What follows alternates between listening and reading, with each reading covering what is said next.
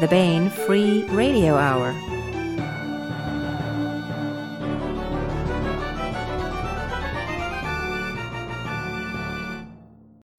On the podcast, we meet the aliens and find that they are us.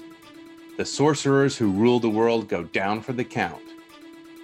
And a band of survivors learns to thrive on a hostile alien planet. All that, plus my conversation with Charles E. Gannon and Robert E. Waters about 1636 Calabar's War. And we continue our ongoing audiobook serialization of David Weber's Uncompromising Honor. All right now.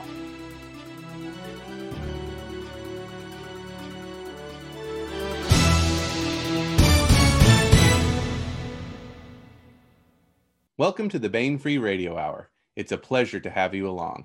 I'm Baen Consulting Editor David Afsharirad. Today, we bring you my conversation with Charles E. Gannon and Robert E. Waters.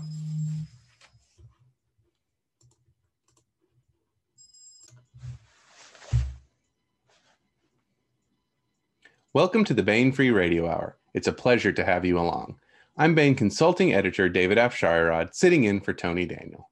Today, we bring you my conversation with Charles E. Gannon and Robert E. Waters about their new novel, 1636 Calabar's War. Calabar's War is, of course, part of Eric Flint's best-selling Ring of Fire series, and it was great to sit down and talk with Chuck and Robert about the series as a whole and where Calabar's War fits in. We talked about the themes in the novel, as well as the swashbuckling plot and daring characters who are found therein. It's a conversation that I think will appeal to longtime fans of this landmark alternate history series, as well as newcomers. But first, the news.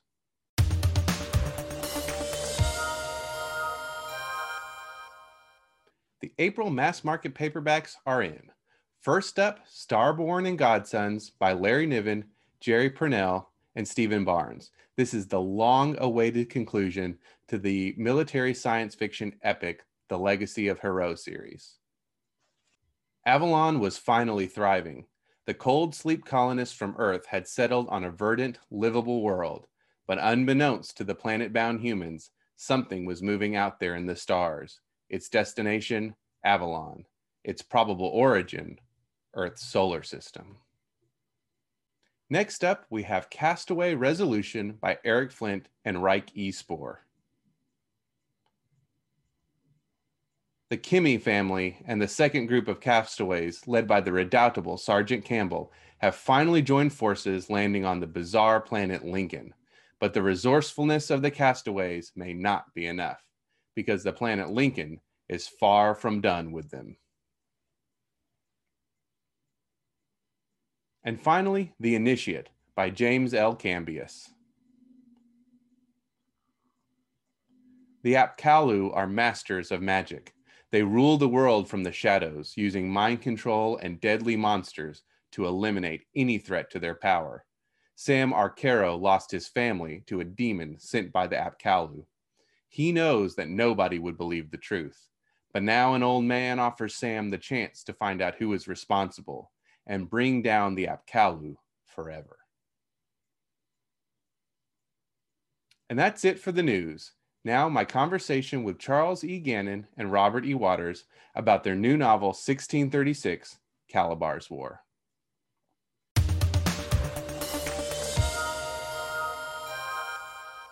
We're here with Charles E. Gannon and Robert E. Waters. They are the co-authors of the new Ring of Fire series entry, 1636, Calabar's War. Is out now in trade paperback and ebook formats wherever fine books are sold. Gentlemen, thanks so much for coming on the Baen Free Radio Hour. Hi, thanks. Thanks for having us. Thanks for having us.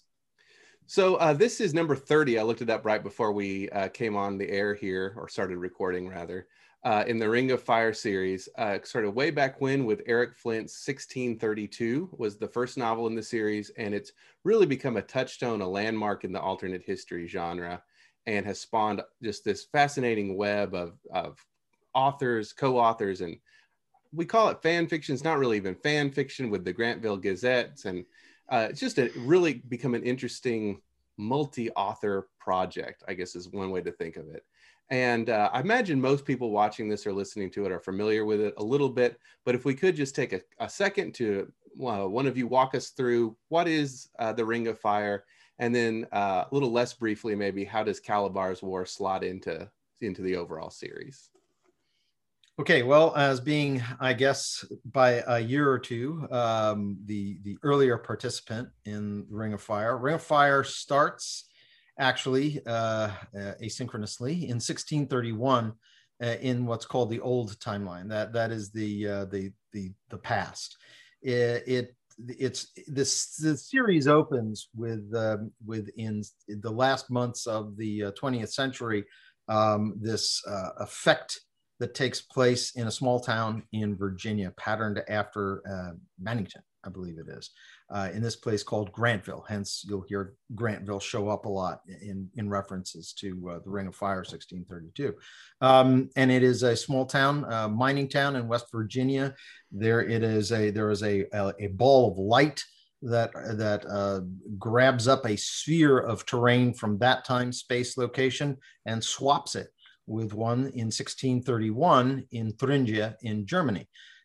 It swaps it in such a place also that they are emerging within days of a fateful battle at which Gustavus Adolphus, the king of Sweden at that time, is killed, known as the Lion of the Lutheran Lion, or of the North, and that changed the course of the war. However, the folks of Grantville, for a variety of reasons, get involved in a set of unusual ways that event is changed.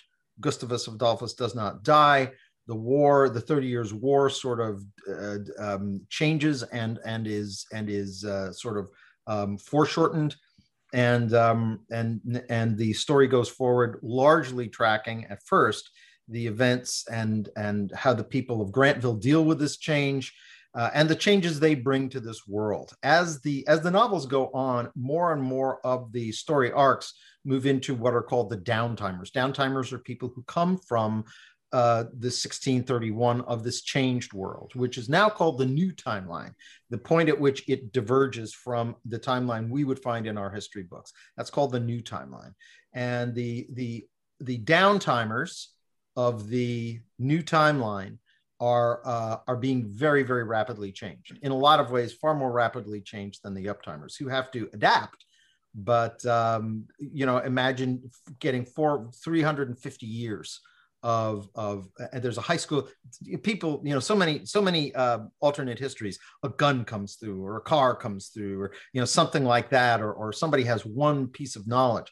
In this case, the most strategically, tactically, and culturally influential innovation or introduction from our timeline is the high school library. And if you think about the obvious things, and then all the subtle things that does, are just, they have an immense impact. And Grantville in many ways becomes one of the new centers of the world, although not a great city, just a place that everybody's scholars and everybody's spies go there. And that's kind of the broad sweep of it.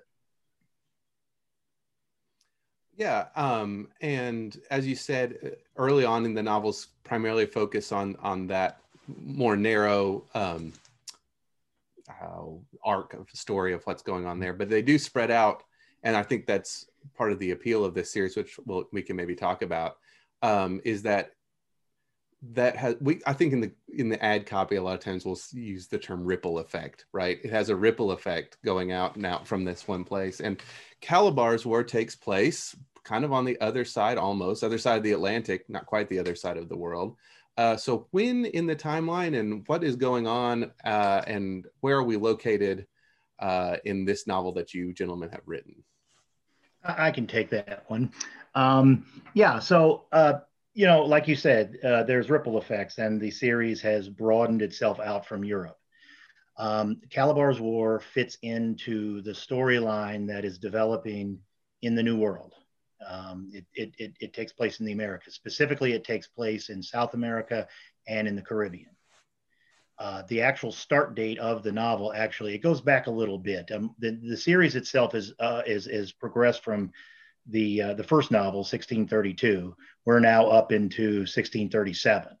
Most of the novels now, the main novels now, even sideline novels that are published by Baen are now established in 1637.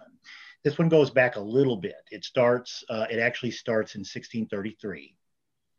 It basically begins at the aftermath of the pretty devastating Battle of Dunkirk, where the Dutch are basically ambushed and damaged considerably their fleet, and they kind of hobble themselves across the Atlantic and go to Brazil.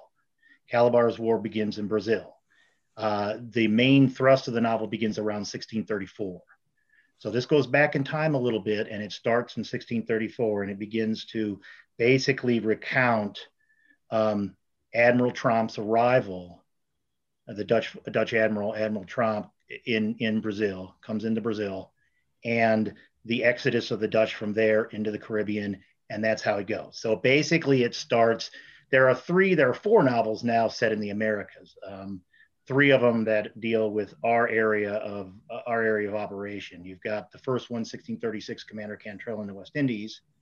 You've got the one that just came out last May, 1637, No Peace Beyond the Line, and now you have 1636, Calabar's War. Calabar's War actually basically begins before 1636, Commander Cantrell, and then it parallels actions within there, and then it stops right before 1637, No Peace Beyond the Line. So that's where it fits. It fits into the New World storyline, down in into Caribbean and into Brazil. And just in case anybody was getting lost with the timeline and thinking, has it really been that long since No Peace Beyond the Line has come out? Actually, it came out in November. So if you haven't gotten to it yet, it's not like you've overlooked something for a year. Absolutely. It's more like about five months at this point. Yeah, about 5 months at the most. Yeah. So let's talk a little bit about the let's talk about we were talking a little bit before we started recording about how this book, its journey to publication. Let's talk about that, and then we'll jump into sort of the plot. This one has been a long time coming, and I met Chuck many years ago, 2009, 2010, I think.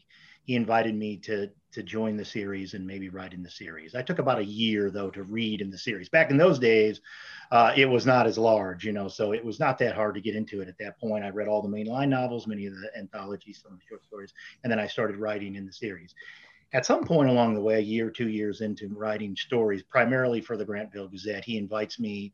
So I try my hand at it, and he invites me to write this story about Calabar and Brazil. Now, the original intention of the story was to be a novella. It was supposed to be just a novella about Admiral Tromp's arrival. And by the way, the pronunciation of Recife, R-E-C-I-F-E, is Recife. That's how the Portuguese pronounce it. They pronounce it with the H sound, Recife. Sometimes it's a little tough. Sometimes some of the languages switch pronunciations and stuff, but it is Recife. His arrival there, his decision to move the Dutch out of Brazil into the Caribbean. Now, this is all handled or discussed in Commander Cantrell in the West Indies. So this isn't anything new in the storyline so far. So we wrote the novella, and like Chuck said, it sat and it sat and it sat. Time went by. The schedule for what was going to be published in the series just sort of switched. The nature of we were going to have it in a New World anthology. It was going to be part of a New World anthology, but the nature of that anthology changed. And so Calabar kind of didn't have a home for a bit.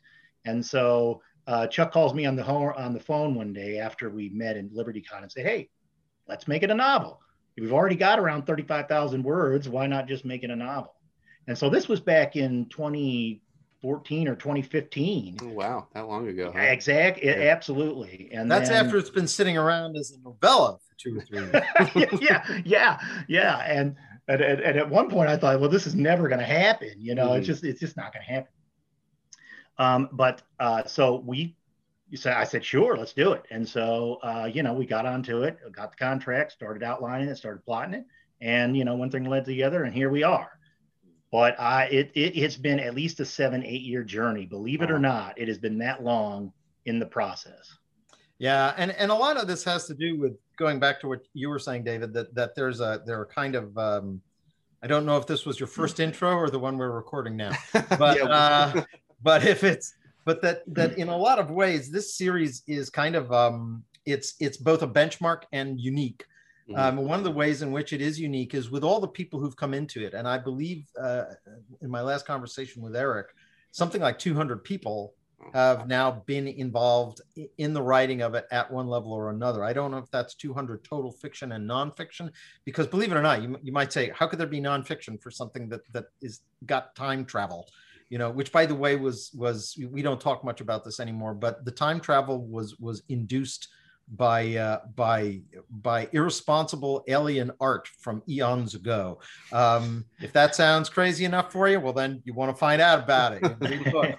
Actually, that hasn't been mentioned since the first book, but there's a series that are connected to it called Time Spike, which does traffic in that origin a little bit. But the bottom line is, as you get more people coming in, it actually has an impact on where the series goes. For instance, I came in largely, when you get right down to it, I started also with a novella that Eric said, I'm going to use it for the New World anthology. So now we're back in 2010. Okay. I haven't written Papal Stakes yet. I haven't written Exodus, my first full novel for Baen. But he says, I like it. I'm going to use it. I'm going to buy it. And I sat there and I was looking at what else was going on in the series. And one of the things that was going on in the series is, as folks will quickly see, is that after the first book, David Weber jumps in for, I believe, 2 books in the main line. And these are the 3. This is sort of the holy trinity. If you want to know what's going on, and you can almost track all arcs back to what goes on in those first 3 books. And I looked at that and I said, David Weber, such a guy with such an empty dance card. I'm sure he's going to be able to do the Honor Harrington project and Safehold, but just in case he can't, and so I had in my mind that I was going to save that. And lo and behold, it became the basis for, I became, in a sense, no one can replace David Weber, but certainly I filled the same slot on the batting order when it came to naval combat at that time in the New World. And so lo and behold, I take that novella that I wrote that Eric said he was going to publish, and it becomes part of the story that ultimately becomes Commander Cantrell in the West Indies. Meanwhile, before that's even happened and come to fruition, I'm talking to Robert Waters with Eric's blessing, saying, we've got this idea for a story. Good. Let me see it. So he writes it. We take a look at it. And it won't work for the New World anthology anymore, because at this point now we're thinking more everything, it's North America, Caribbean and North America. And as time goes on, even that changes. Caribbean becomes so involved in its own stories that the New World anthology, as I believe it is conceptualized now, is that it's going to be, I think it's just, as a matter of fact, the cover art just came out recently. Yeah, it's on the schedule. Coast of Chaos. Yeah, Coast of Chaos, I think. And so that novel has finally come to be more than 10 years after, or 12 years after that was envisioned. But 2 novels grew up out of it. You might almost say 3, possibly 4, because Commander Cantrell grew up out of that. No Peace Beyond the Line grew up out of Commander Cantrell. And then second generation, Calabar's War grew up out of the notion of this. So it's been both a long gestation period, but it's also been a sort of broodery. It's breeding new offspring, novel length offspring, as we've waited for it to come about. Yeah. Wow. Yeah. So let's jump in and talk about it a little bit. If you guys even remember it, you remember writing this? It's been so long. But what book are we talking about? What? Yeah. So let's just set up sort of the main plot problem, I guess, if you would, and tell us who, Robert mentioned these pronunciations, so I'm probably going to get them all wrong because I don't speak Portuguese or Spanish very well. I'm going to do the same thing. I'm going to wind up calling it Recife simply because Recife sounds too much like Hissy Fit. So I'm going to I'm going to go with my own mispronunciation. Portuguese speakers everywhere, forgive me. So who is Domingos Fernandez Calabar, and what is his war? I guess is the question. You know, how does what is this book? I guess what's the main crux of the book about as far as him as a character? All right, Domingos Fernandez Calabar is what the Portuguese called at the time a Mameluco. He was a part Portuguese, part Brazilian native. He served the Portuguese in Brazil, and specifically in Recife, and also in the captaincy of Pernambuco, which is the main province there. He served them as a plantation owner, but he also served as a military scout and an advisor. He was really good at that sort of thing. He had a good sense of topography, had a good sense of the lay of the land. He understood the people very well. So the Portuguese used him in that capacity. But when the Dutch show up in the beginning of the 1630s, 1630, 1631, for some reason he switches sides and he changes his allegiance to the Dutch. Now, history doesn't specifically state why he did this, but he does. And in doing so, of course, ticks off the Portuguese to no end. In the real world, he actually gets captured and executed, but not until he actually becomes a folk hero for the Brazilian populations and peoples in there. And even to this day, he is considered an important historical figure in the history of Brazil. Controversial, it should also be said. Exactly, very much. And so his involvement in this novel comes about by the fact that Admiral Tromp comes across the Atlantic from the devastation at the Battle of Dunkirk and comes to Recife. The plan for him, of course, at Tromp, is to hightail it out, get the Dutch out of Brazil, because they just cannot hold, because of the changing nature in Europe. They can't hold that holding. It's too strong. There's too many dangers there. They've got to get out. That's where Calabar comes into the story. He's already in the history, in the real history, he's already changed sides. So he's there. And so when Tromp arrives, he begins to serve him to figure out a good, decent way to get the Dutch out of. That's where we begin. Yeah, and just to frame up a little bit, sure. The reason that they have to Recife at this point, is genuine. It's a place of major investment. It was a sort of a long reach for the Dutch. They had been trying to establish a toehold in some place in Pernambuco in Brazil since the late 1620s.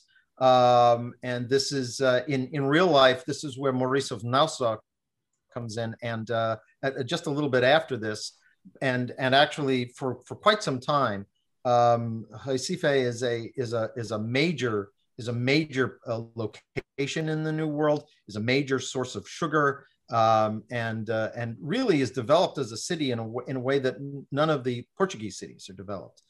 It also never turns a profit. And the reason for that is the constant defense requirements and the constant ship losses.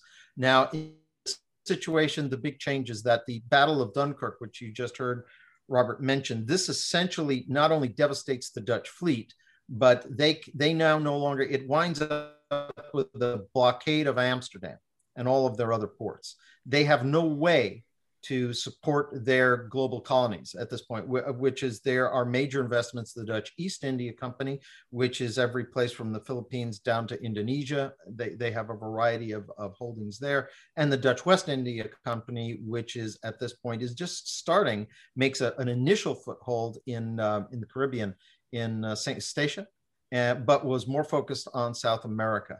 So what has happened is, without the ability to constantly send all those, the defense personnel, the ships, the guns, the gunpowder, all of that sort of logistical tail, Trump correctly analyzes this situation and says, in 18 months, we're going to be dead. We have to leave now while we can. And that is what precipitates this as something other than just, this is more than just a good idea. This is a survival decision. Mm-hmm. And that's sort of the, because that's one thing I like about this book, and I guess the series in general, is how it, of course, with the whole breadth of everything, especially, but even within this novel and within other specific stories, novels, how we have big socio-political stuff, and then also the very human element. And so that's sort of the background of what's going on with all this. But then this story really, I really liked Calabar, and I liked him as a hero and as a character because of his sort of personal, I guess struggles, and maybe isn't even the right word, but his character arc, I guess, would just be the easiest way to say that. And I don't know how, I think, well, we give this away on the back of the book so we can talk about it. So he is seen, like you said, as a traitor to the Portuguese. And so what's his name? Matthias, I can't remember his last name. Put it out for him. So we can talk about that, and then what happens maybe to his, as a result of this feud, I guess you call it. Say again. I'm just talking about what happens to his family, and that kind of drives this. I would say the second part of the novel. Right. I didn't want to give away spoilers, but it's on the back of the book, so I guess we can't call it a spoiler. Well, when Calabar switches his allegiance from the Portuguese to the Dutch, his family is in danger. I mean, that's just the facts, and he is in danger. He's in danger every time he steps out the front door of his house. So he's had to move his family. He's got a wife, and he's got 3 children. Celia is his wife, Martine, Lua, and Carlos are his children. And they live in Recife under Dutch protection.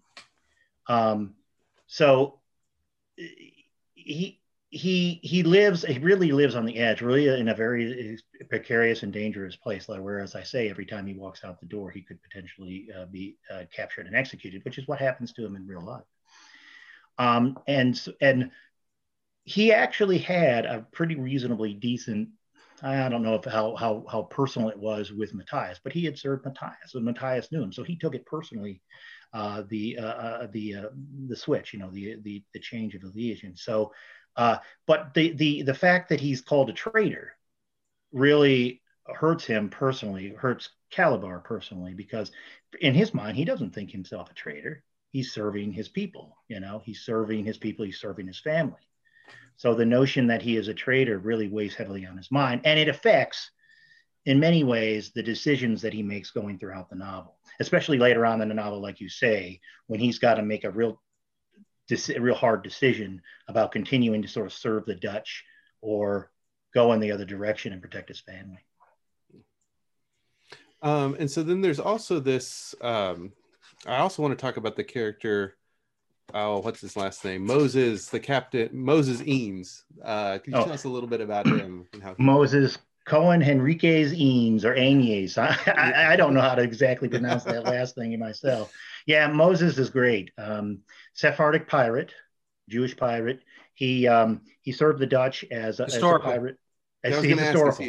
Absolutely, he's a historical figure. In fact, his real claim to fame historically was the Battle of Matanzas, the Bay of Matanzas, where he helped the Dutch capture the Spanish silver fleet, I think, near Cuba, or in the Bay of Cuba there in Matanzas. And that happened prior to the Ring of Fire. That happened in 1628, I believe. So he's very well known. He's very famous. He is very well connected with the Jewish population and the Jewish communities in Brazil and in Recife and Pernambuco. In fact, Antonio Vaz, later on, he actually takes that island as sort of his own, and he sort of does. Of course, it doesn't happen that way in the novel. We would have had to have been the narrative equivalent of tone deaf, not to see that there was a throne essentially being a theme delivered to us, which is the world of marginalized peoples and characters. You're dealing with Calabar, who is of 2 societies, and the society that was the more powerful, the colonizer, if you will, once he certainly never saw him as an equal when he worked for them, and then when he no longer does, this is the great betrayal, because of course they did him such a great favor by employing him to begin with and treating him almost like he was one of them. And certainly you have the same thing with Moses, in that he's again, why is it that there are so many people of Jewish and Sephardic background in the New World? Because there's so few. They go where they can to make a living, because so many places are dangerous or prohibited to them. Mm. So you have that. Then you have his wife Celia, and then of course, as the novel goes on, the increasing depiction of the slave peoples and the slave trade, which is, this book is the first in the entire series that really jumps on that, and that was a major concern to us, because we, I think it's safe to say, we were conscious of the fact that in a perfect world, this book would have been written by people whose background stems from that origin. As it was, there was nobody around who was doing it, and it seemed to me that it was, and I think both of us, it's, well, we can do it or it can go unspoken, and it seemed to me that unspoken was worse than being spoken by people of our origins, rather than the origins of the people who lived through all these atrocities and horrors. And so the book just, the story, I should say, the story just kept on coming back to this issue of what it is to be oppressed, what it is to be marginalized, how you fight, who you can make friends with, how much you can trust those friends. I find that the most interesting, the Spanish and the Dutch are pretty easy to I don't want to be overly harsh, but the bottom line is, as imperialist powers, they were amongst the most harsh. And for anybody who thinks that they do harsh business in this book, you need to look up the history of how the Spanish eliminated the native people called the Taino of Hispaniola. It's spelled Taino. It stands head and shoulders with the Holocaust. Not in terms of, almost in terms of numbers, but it's amazing that it could even be done, given the number of Spanish involved and the relatively primitive conditions under which they were having to embark upon their final solution on that particular body of land. So this was just right there for us to work with, and it really informed a lot of our choices. And it also led to some of the gestation, because we really wanted to get it right. We wanted to get the tone right. A lot of 1632 books, as people will know, have a sort of lighthearted comedic element to them. And if it's not the main arc, there's some of it. You know, sorry for the folks who look forward to it, but you can't really talk about Middle Passage, African slavery, and have that in the book and not, in my opinion, have it be a slap in somebody's face. Right. Yeah. So you won't find that. Not going to find that in this book. Yeah. Chuck's absolutely right. I mean, it was definitely a struggle along the way for us to try to strike the right tone, how we go forward dealing with this issue, especially when you get to, later on in the novel, where, we're dealing with conditions on a slave ship and in the plantation up in the Caribbean. So it was tough, but I think we did a good job, all things considered. I was very pleased with the final choices that we made. Yeah, I was going to ask about that. And I thought, go ahead, Chuck. No, go ahead. I was just going to say that I am mindful that I am probably not the person who can say whether we did a great job or not. Both we're authors, and once again, it's not our origins, but I can only say this much. And I know I can say this for not only Robert and for me, but Eric looked at this book 3 times and I kept waving it under his nose. And I'm saying, we have to get this right. We were, I think, as conscientious, sensitive to the story and to our limitations as the writers of the story as we could possibly be. Whether that translates into a great job, well, you folks out there are going to tell us that. Yeah. And I was going to say, I'm probably not the right one to give you a thumbs up either, but I did think it was, I think I could tell that this was something you guys had taken very seriously and we're trying to portray accurately. And another aspect I wanted to talk about, and this kind of goes back to that sort of thing I was talking about, where we have the broad scope of things and also the very human side, which is that I was trying to search for the right words and I was just thinking through this question. You don't present slavery as complicated, because it's not complicated, it's awful. It's morally abhorrent. And that comes across in the books, but you do portray it as complex, because I think the easy thing with this whole series would have been Americans come to the past and we fix it, and overnight everything changes. And that's not how this series works. We've talked about the ripple effects, and it's slow. And I think you touched on that, where it would be easy to be like, well, the Americans come and we know slavery is bad, so we just end it. We end slavery, but you can't just end slavery as a small town. It took quite a bit worldwide in our own timeline to end it. And I think you guys did a good job of portraying the difficulties people would run up against in this timeline to end this terrible practice.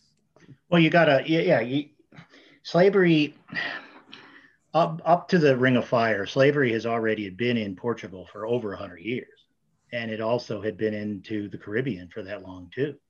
I mean, I read an account where Queen Isabella and King Ferdinand had sanctioned the importation of African slaves into Hispaniola in the early 1500s. Now, it probably didn't just ignite overnight, but it's an institution that has been in place for a very long time. And a lot of people came through the Ring of Fire, but not enough, and there's certainly not enough in the theater in order to put an end to this institution overnight. It's just not going to happen. And so it's going to take time. It is complex to break down, but it is an issue that has to be addressed. Mm-hmm. We cannot, in the series, be in the New World in the capacity that we are in the series and not deal with this issue in some capacity or another. And another thing that's very important and is unique to this timeline is that, of course, Admiral Trump never comes to the New World. That's not his bailiwick. He is an old world sailor in history and captain. What is interesting about his background is that he was actually taken captive by the North African pirates twice before he was the age of 16 or 17, I think, and was considered a slave. And so this makes him, on one level, very sensitive to slavery in the New World. But also, and you were talking about the complexities of slavery, just in terms of what we only have this one term, right? Slavery. But slavery, when you're a hostage, having been taken prisoner by a bey who is in Tunis, for instance, who's really just trying to get ransom for you, and you're almost pampered there. He says, "Yeah, okay, it wasn't. I didn't have free choice. That was completely taken away from me." He said, "But you can't talk. I can't even begin. I can't talk about what I'm seeing in front of me because that's not what I experienced." And that's one of the things that also I think is, I hope this novel will be a springboard for a consideration of, we have this one word, slavery. What that meant in Greece, what that meant in Rome, what that meant in Africa, and what that meant in the New World, and under the different colonial powers. These are all important threads in that same grim tapestry that want to be teased out and looked at. And we just managed to get to distinguishing between a couple of the ones that have the highest contrast in this one. But yeah, it was exciting. It was exhilarating and terrifying to do that in a way. Because I mean, I can't imagine a more hot button topic. Right. When you get right down to it. So now that we've made it sound like a grim exploration of slavery, let's talk about, there is a lot of fun in the book, though. It's very much swashbuckling kind of sections in there, and battles and hand-to-hand combat. And I guess I just wanted to talk about that a little bit, and also just maybe how you guys have approached writing those. That's something, to me as a writer, I'm always, my joke is like, oh no, things have to happen. How am I going to do this? Like, I want to have someone think, maybe two people talk. That's the limits of the, so what was it like? Because I think you did a great job of putting the reader, at least this reader, into the midst of all that that action there. Well, Chuck and I worked quite a while on the outline. And one of the things that we discussed early in the process was that we wanted to have as much action as possible in this novel. because this novel, as we've already discussed, it's different in many ways than other novels in the series. But there's not a lot of high level. There are some, Trump and Matthias de Albuquerque. There are a few high level guys that kind of like sit in a room and make decisions. But we're dealing with lieutenants here. We're dealing with captains. We're dealing with men in the field. You know, Calabar is a man of action. Moses is a man of action. The characters that we focus on are men of action. They take the orders and they go out and put them into practice. And so when the outline, when we were working on the outline, I made it a point to make sure that we had a sufficient amount of action going through the novel, and I wanted to make sure that we had a good amount of it that affected events for the main characters, for Moses and for Calabar, because otherwise, like you say, we'd have just people sitting around in rooms talking, and that just was not going to happen in this situation. It just did not feel right for the kind of story that we wanted to tell.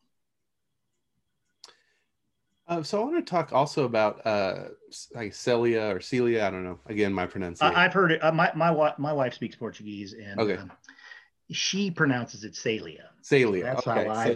how I've been pronouncing it. So talking about, I guess, a little bit hot button issues in that you're two guys writing a woman character, and a woman character from 1633. You know, this is a few years before the first wave of feminism, I guess, right? By just barely, maybe a couple months, you know. So, but I found her to be a strong character, and I just wonder about how writing her felt and what it was like, and her character, and then also how to convey, I think what she was a very strong female character, but without making her feel anachronistic. You know, and making her a third wave feminist or something in 1637 or 1636, you know, and how you guys were able to, I think, again, maybe I'm not the person to say, but I thought you handled it well. Well, thank you. Appreciate that. By the way, this is not a question for us guys. This is a question for Robert. As a matter of fact, really almost every question you're asking is for Robert, because I wrote a few things, but this is his book. This is his baby, and a beautiful baby it is, in a very dark crib, so to speak, and by which I mean filled with terror and malign forces surrounding it. So when I haven't had the chance to make this very clear. If there are flaws in the book, that's probably my hand. If there's great stuff in the book, you're talking to Robert. Well, I appreciate that, Chuck. You're very kind. I'm with Celia. Yeah. Celia, yeah, I love Celia. And I was wondering, maybe if you were to ask what were my favorite two characters, or what were my favorite characters in the book, Celia would absolutely be one of them. I just wrote her the way I felt like she would respond to the situation at the time. You know, she's married to a man who, as I said earlier, every time he steps out the door, he may come back as a corpse. Mm-hmm. She's got that to worry about. She's got to worry about her children. And as we know, I don't want to give away too much, but there's a problem with one of their children. Yeah. She's got to deal with the stress of knowing that her husband can be dead at any time. She's got to worry about the stress of dealing with her children. And she's not trusting. She's not very trusting. She doesn't necessarily trust the Dutch any more than she trusts the Portuguese or the Spanish or whatever. So all of that tension and all of that thing builds up sometimes. And she snaps back at Calabar from time to time, and she stands her ground. But I felt like she had to. You know, she's in a situation where she has to. Now, maybe it's a little too modern, but I just felt like under the circumstances, there was no way that I was going to write this woman as a little meek waif, you know. It just was not going to happen, because it just did not feel, and it wasn't appropriate. And then, of course, later on in the novel, when her and her children get into really bad situations, she's got to make some key decisions, and sometimes they're tough and brutal decisions, but she's got to make them in order to just survive. I mean, what she's doing is she's just biding time. You know, she's trying to live day to day to day until one day maybe she can get out of the situation that she's in. So she's tough. Yeah. And I think she comes along a really strong and a really effective character for her thing, and a good person to play off of Calabar too, because he's kind of quiet, and he's strong internally, but he's kind of quiet, and he needs somebody once in a while to to call him on his BS, occasionally. So that's how it is. Yeah, and I think that's actually why for me, as I saw this, I had exactly the same sort of questions and concerns, and what I came to see is that really, if Calabar is the sort of individual we see, who is not if he was a leader, and we were going to assume he's the sort of leader who does that by denigrating others and by lording it over them and being arrogant and all the rest, it would have been difficult to see him, given that he's in the 1630s, winding up, marrying a woman like Celia. But given that he's not that sort of individual, it almost becomes the point where you can't see him married to anybody but somebody like Celia, somebody who's got exactly that kind of sort of, if you will, innate autonomy that just sort of radiates out of her, and is able to navigate the roles of mother, of wife, human in a community, and her responsibility, not just to all those things, but to herself, is very consistent, to my mind, with the sort of what Calabar would define as strength, and that he would in fact look for strength rather than somebody doting. So in some ways, I think you could say that it reads as modern, but I also think that given the way Robert crafted the Calabar character and the dynamic between the two of them, it makes, for me, I can buy that relationship in the time period we're looking at without any problem. And I guess maybe we can talk a little bit broader about, both of you gentlemen, we can see behind Chuck all the ones with his name on them have written in this Ring of Fire universe quite a bit. What is that like? Because you're balancing real life events and real characters, as we've discussed, and then these fictional characters, but now it's become this, I use this term, web of, it's not just your fictional character, and then you're creating people that have to slot in. And what is that like, balancing all of that? And then also making it feel authentic to the period, but it's not really the period because they have this modern influence as well. And I think, and I guess maybe we can segue into is that part of why you guys think this series, we're now on, well, this is number 30, but we've got more. I mean, I've already entered in, the next few. We're 30 plus novels, as well as all the Grantville stuff. Is that part of the appeal, is how all these things interact, do you think? Well, it certainly is to me. I mean, when I started working in the series in, I think, 2010, 2011, I've always been interested in history. So the history part of it, as far as diving into the history, and that was not an issue. And I've always been interested in maybe diving into the military aspects of it in some ways. I've always enjoyed that. I'm a big war gamer. I work in the gaming industry, so it's just an area that I really enjoy. But I probably, if it was just historical, and if it didn't have some element of uptime characters, or maybe situations that have come across the Atlantic into the Caribbean, into thing where there's very few uptimers in this novel, in Calabar's War. It's almost primarily done from the point of view of downtimers, but the sensibility is still beginning to be felt. You know what I'm saying? The notion of ending slavery, and the need to improve Jewish life in the New World and stuff like that. If it didn't have that, if I couldn't draw upon some of that modern feel, I probably wouldn't write it as well as I do, because I feel comfortable being able to deal with issues because I can play them off of each other. I can say this is a modern sense of, how to deal with slavery.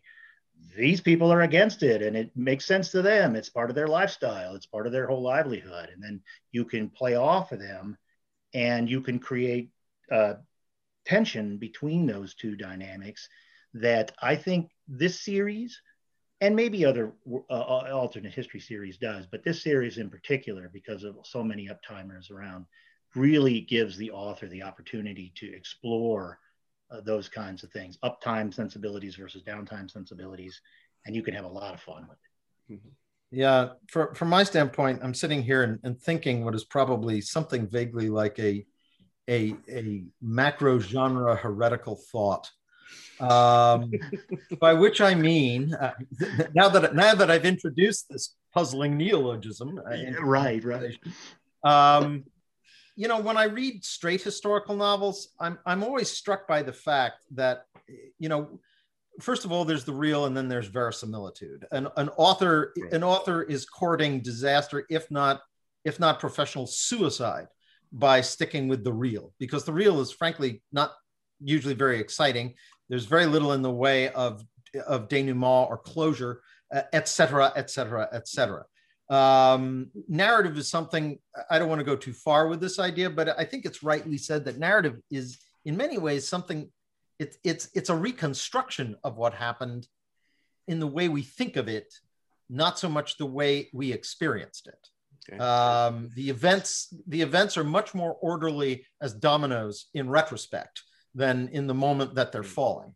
And the thing about straight history books is it has this problem that it's the need to make it understandable to somebody of modern sensibilities means, to my mind, that it is very hard to go back probably beyond, and I'm being generous, I think, 1780, 1770, without saying, well, that's just not how they thought.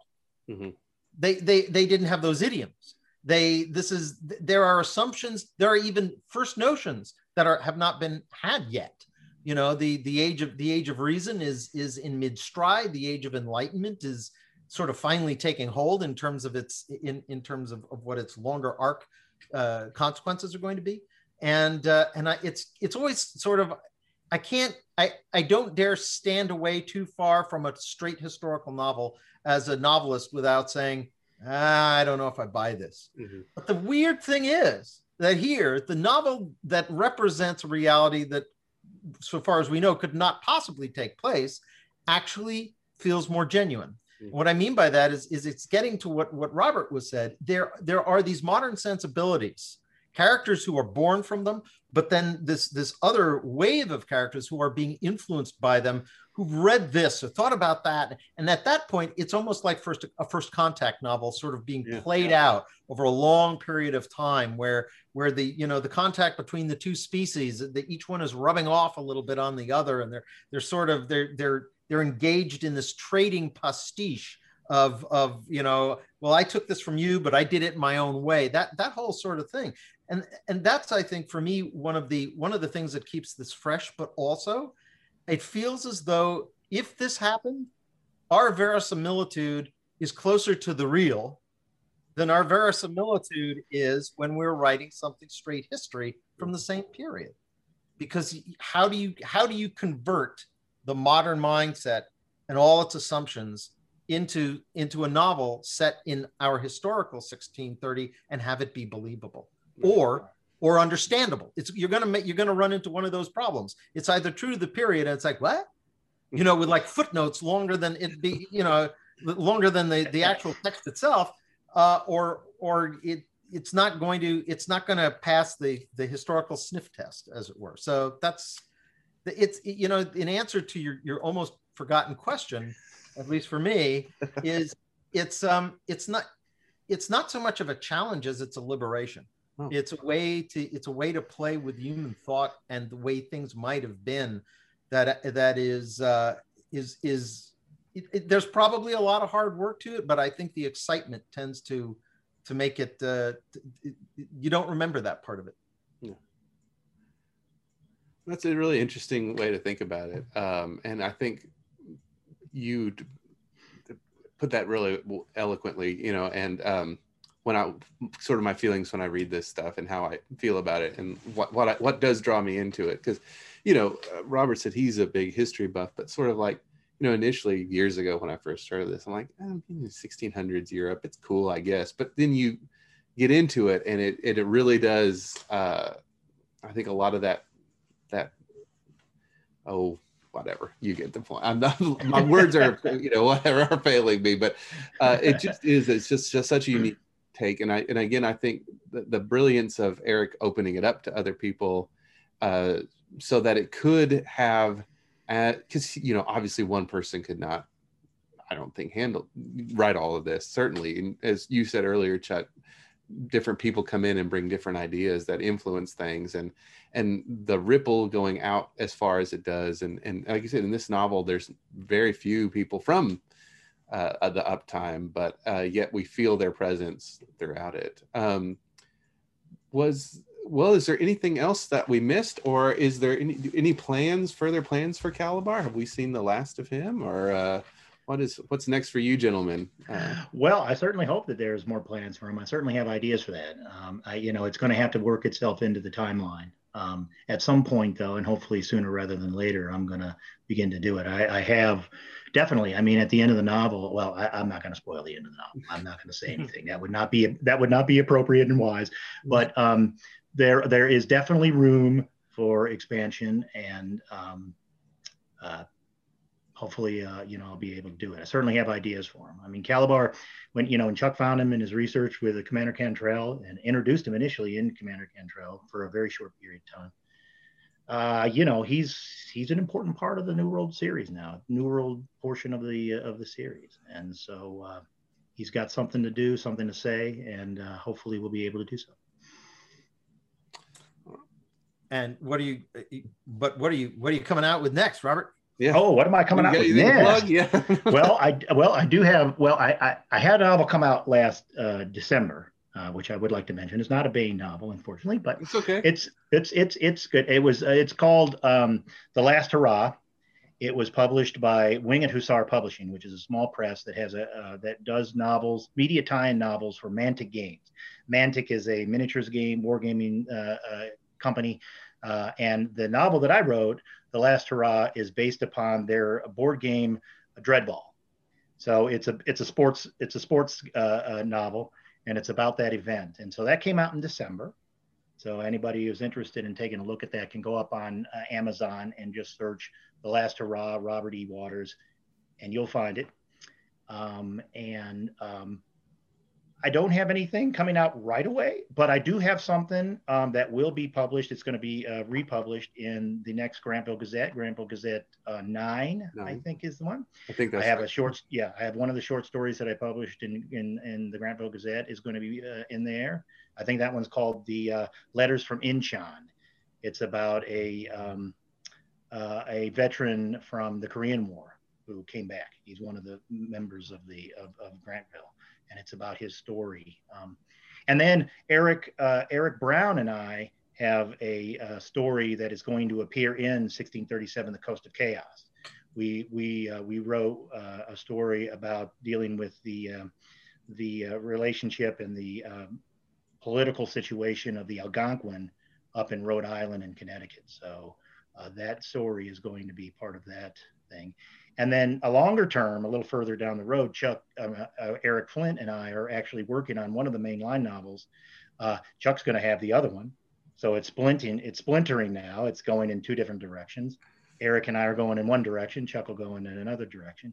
And we're working on that, and that's coming along really well. All right. Chuck, I know you've got your new fantasy series coming up. I should say to the people, I may have said this on the podcast before, I do a lot of the it's not important for me, but I'm always like a few seasons ahead. I can't ever remember what's come out and what hasn't yet. So I'm always like, that came out last year, like it come out next year, David. So anyway, so what have you got coming up? The sort of the run up to this was just last month. The second book in my dyad in John Ringo's Black Tide Rising came out. The novel last year was At the End of the World, and this one was At the End of the Journey. And that's apparently pleasing people. So I'm happy. I'm certainly not. No one can be John Ringo except for John Ringo, but apparently I have found an acceptable voice for his audience. Yeah, it's good. I one thumbs up. I think it's a great series. And so, of course, this There's a constant rollout from Murphy's Lawless, which is Beyond Terra Press, which is an imprint of Chris Kennedy publications. That is not a side arc so much as a occasionally crossing arc with the Kane Riordan universe novels. It was sort of designed and conceived of as a little bit less big idea and intrigue, and more sort of dead ahead ripping yarns. And the second season, which is to say the second year, has just kicked off this past month, and is being very well received. We'll do two. Last year we did one goat choker of a novel, and this year we're doing it instead as two smaller ones, each which are sort of three novellas braided together, and then I come in, add things, and there were other parts which were not included within those original novellas that turn it into a satisfyingly large novel. Then, as you say, at the end of the year, David, I have the first novel in the Vortex of World series coming out, which is called This Broken World. And I won't say much about that, except that it will be immediately recognizable, the classical influences of the epic fantasy tradition to everybody who's familiar with that tradition, and then be prepared to have all of that stood on its head. All right. Well, that should whet people's appetite, certainly. We're looking forward to that, I know, around the office. So, gentlemen. Well, it's got a dragon, right? So. Hey, there you go. Can't be bad. Thank you so much. I'm going to hold the book up one more time. 1636, Calabar's War. It is out now in trade paperback and ebook. You can go to Baen.com and wherever you get your books and ebooks from, he'll have it available. Chuck and Robert, thank you so much for coming on the Baen Free Radio Hour today. It's been a great conversation with you all. Thank you. Great seeing you. Appreciate it. Thank you.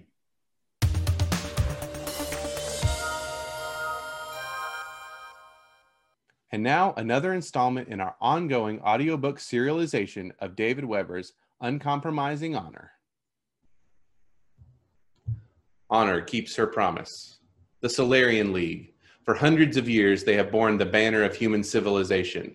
But the bureaucratic mandarins who rule today's league are corrupt and looking for scapegoats. They've decided the upstart star kingdom of Manticore must be annihilated. Uncompromising courage. Honor Harrington has worn the Star Kingdom's uniform for half a century. Very few know war the way Honor Harrington does. So far, hers has been a voice of caution. But now, the Mandarins have committed atrocities such as the galaxy has not known in 1,000 years. They have finally killed too many of the people Honor Harrington loves. Uncompromising vengeance. Now, Honor Harrington is coming for the Solarian League, and hell is riding in her wake. BSDS Hawthorne, Beowulf Planetary Orbit, Beowulf System. Sorry, Skipper. I know you don't want any comms that aren't essential, but I think you'd better take this one. Captain John Neitz looked up from his cup of coffee and tried not to scowl at his executive officer. Commander Badaloti and he had been friends for years, and the XO's eyes were as exhausted as his own. They were also apologetic. Why is that, David? It came out testier than he'd intended it to, and he shook his head in a quick apology of his own. Sorry. No sweat, Skip, Badaloti said. But, like I say, I think you'll want to take this one. It's Christina. Neat set his cup in the holder on his command chair's arm and inhaled. For once, I think you're right about something, he said with a weary smile, and Badaloti's lips twitched in brief response. Then Neitz looked over his shoulder at the comm officer. Patch it through to my Unilink, please, Carla.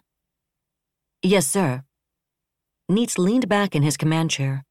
It was one of the most comfortable chairs in the known galaxy, but somehow it wasn't quite capable of feeling that way for a body as tired as his was. John, a beloved voice said in his ear, and he closed his eyes while he savored it. Hi, honey, he responded. I hate to disturb you, Christina Neitz said. I know you're all exhausted and going crazy up there. There are disturbances, and then there are disturbances, sweetheart. He shook his head, even though she couldn't see it. Trust me, this is one I don't mind. In fact, it's one I think I need. It must be like visiting hell, she said softly. You got that one right, babe, he replied. My God, you got that one right. She was silent for a moment, and Neitz could almost physically feel her reaching across the thousands of kilometers of vacuum between BSDS Hawthorne and Columbia. Christina was a senior attorney in the Directorate of Justice, and things must be almost as crazy in her office as they were up here, he thought. Her boss, Devora Ophir Giacconi, the board of directors solicitor, and her senior deputy had both been aboard Beowulf Alpha. He wasn't sure who Ophir Giacconi's surviving senior deputy was now, but a hellacious workload had to be coming down on Christina, too. There was a lot of that going around. 6 days. That was how long had passed since the Beowulf strike. 6 days of nightmare labor, and a huge part of that had landed on Hawthorne.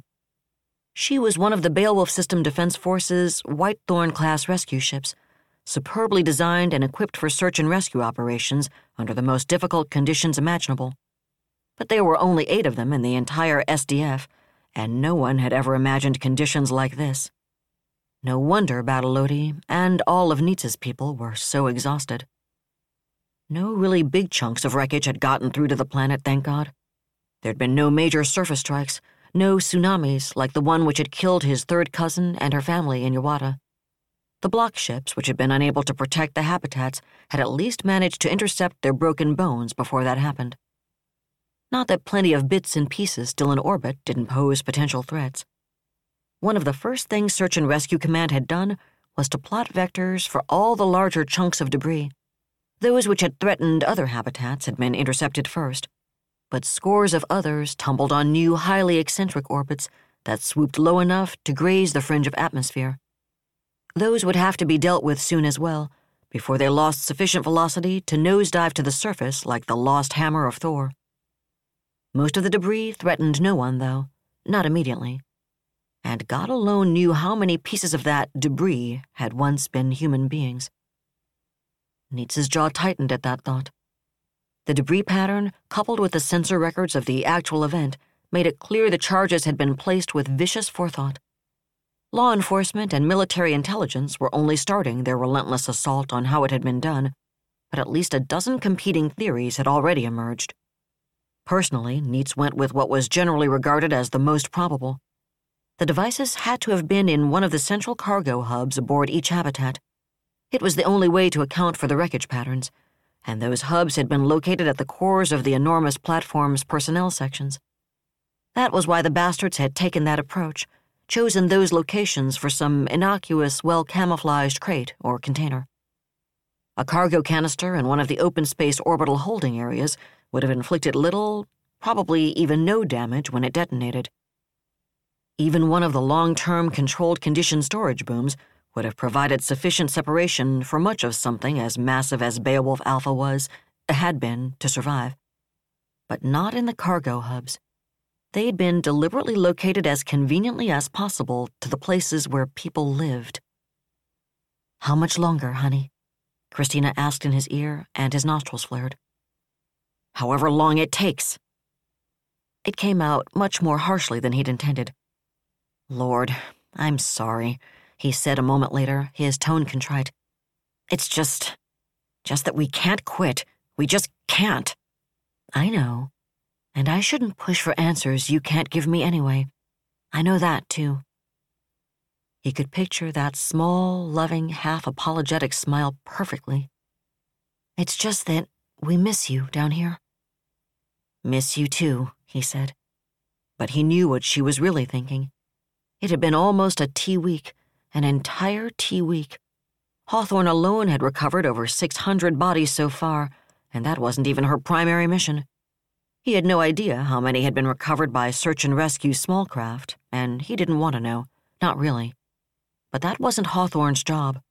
Her teams were out amid the densest parts of the debris field in her specialized salvage shuttles, threading their way through the 1,000-ton chunks of alloy, cutting their way into compartments that might still be intact, searching desperately for someone who might still be alive. So far, they'd found 16. 16. And they weren't going to find any more of them. He'd made himself accept that 24 hours ago. Anyone who'd been trapped in one of those compartments had run out of air or heat or power long since. But that didn't mean they'd stop looking. No one left behind. That was Search and Rescue's motto, and they would, by God, keep the faith. No matter what, no matter who, they'd honor that trust. I'm sorry to say that the real reason I calmed you is that I just heard from Lizzie, Christina said after a moment, and Neitz frowned. Lizzie, Elizabeth, was their daughter, a student at Hippocrates University. She'd been safely on the other side of the planet when Alpha blew up, so why? Lizzie? He repeated. Yes. Christina paused, almost as if she was gathering her strength. She just found out Felicia Cummings, Tim Kwan, Katsuko Johnson, and half a dozen of her other friends were at the Broken Arrow concert. Neitz closed his eyes in sudden pain. Broken Arrow. He remembered how hard he'd tried to get Lizzie a ticket to the band's live concert. She shouldn't have been going, not with midterms coming up this week, but he'd known how badly she'd wanted to, and he'd been bitterly disappointed when he found out he'd waited too long. Then, before all 40,000 concert-goers died with the rest of Beowulf Alpha, and Katsuko, who'd been Lizzie's best friend since nursery school. Oh, sweet Jesus, he whispered. I know. He heard the tears glittering in his wife's voice. You know what she's like. She's visiting Katsuko's mom right now, and then she's headed over to the Kwans. She's like you. She has to be there for people. Neitz nodded silently. He knew exactly what his daughter was doing at that moment, despite her own terrible grief. I just wanted you to know, Christina went on. You know she's not going to mention it to you, certainly not while you're still up there, but I figured... You figured I should know before she and I have a chance to talk about it, he finished for her. Because the last thing either of us need is for me to say something that hurts her all over again. And because you're a good mom and a better wife. We're both lucky to have you. Oh, I've always known that, she said with a slightly watery chuckle, and he smiled wearily. Well, at least I've finally started figuring it out too, he said. Wouldn't want to say I could be a little Priority signal, Lieutenant Simpkins Howard announced suddenly from communications, and Nita's eyes popped open. Gotta run, honey. Go, Christina said, and promise me you'll try to get at least a little rest? Love you, he said, instead of issuing any promises he knew he couldn't keep. Then he killed the Unilink and swiveled his chair to face communications. What is it, Carla? It's the bosun, sir. Charlie 3's reporting a live suit beacon. A live beacon? Yes, sir. Badaloti leaned forward, looking over the sensor officer of the watch's shoulder. Now he straightened and turned to face Neitz. That's sure as hell what it looks like, Skipper, he said. One of platform engineering suits from the transponder code. After this long? Where's it been for the last week? It's gotta be some kind of sensor glitch. Don't know where it's been, sir, but it's Bosun Locken. Badaloti twitched a tired smile. If you want, I can ask him to double-check. Bad idea, Neitz said, shaking his head. Senior Master Chief Petty Officer Bill Locken, Hawthorne's senior NCO, had been in search and rescue since the year Captain John Neitz graduated from high school. He was the best wreck diver Neitz had ever met, which was the reason he and Charlie 3, Neitz's most experienced shuttle crew, were the point of Hawthorne's spear. If he said he was picking up a signal, he was picking up a signal. Which didn't explain why no one had picked it up sooner. The bosun does say it's coming from inside a real rat's nest of wreckage, Skipper. Badaloti continued, as if he'd heard his captain's thought. In fact, if I had to guess, the problem's how deep it is, how much junk it has to punch through. That's got to be why he didn't spot it earlier. What's the status of the survivor? We don't know there is a survivor yet. Badalodi's excitement waned visibly. All the bosun's got so far is the beacon. He says there's no telemetry, or if there is, it's not getting through anyway. He's working on it. Understood. Neitz inhaled. No wonder Badalodi's initial exhilaration had faded. Skin suit beacons were designed to be incredibly powerful, but suit telemetry channels were shorter ranged and considerably weaker. If the wreckage around it had been sufficient to block it for so long, it was entirely possible there was telemetry and it just couldn't get through. But it was far, far more likely that no telemetry was getting through because there was no one alive, at least, inside the suit in question. Stay on it, David, he said after a moment, and tell Bosun Locken to keep us informed. I know he will anyway, but God, I could use some good news for a change. Yes, sir, Badalodi said. We all could. That was another installment in David Weber's Honor Harrington masterpiece, Uncompromising Honor. And that's it for the podcast. Thanks as always to Audible.com and podcast theme composer Ruth Judkowitz.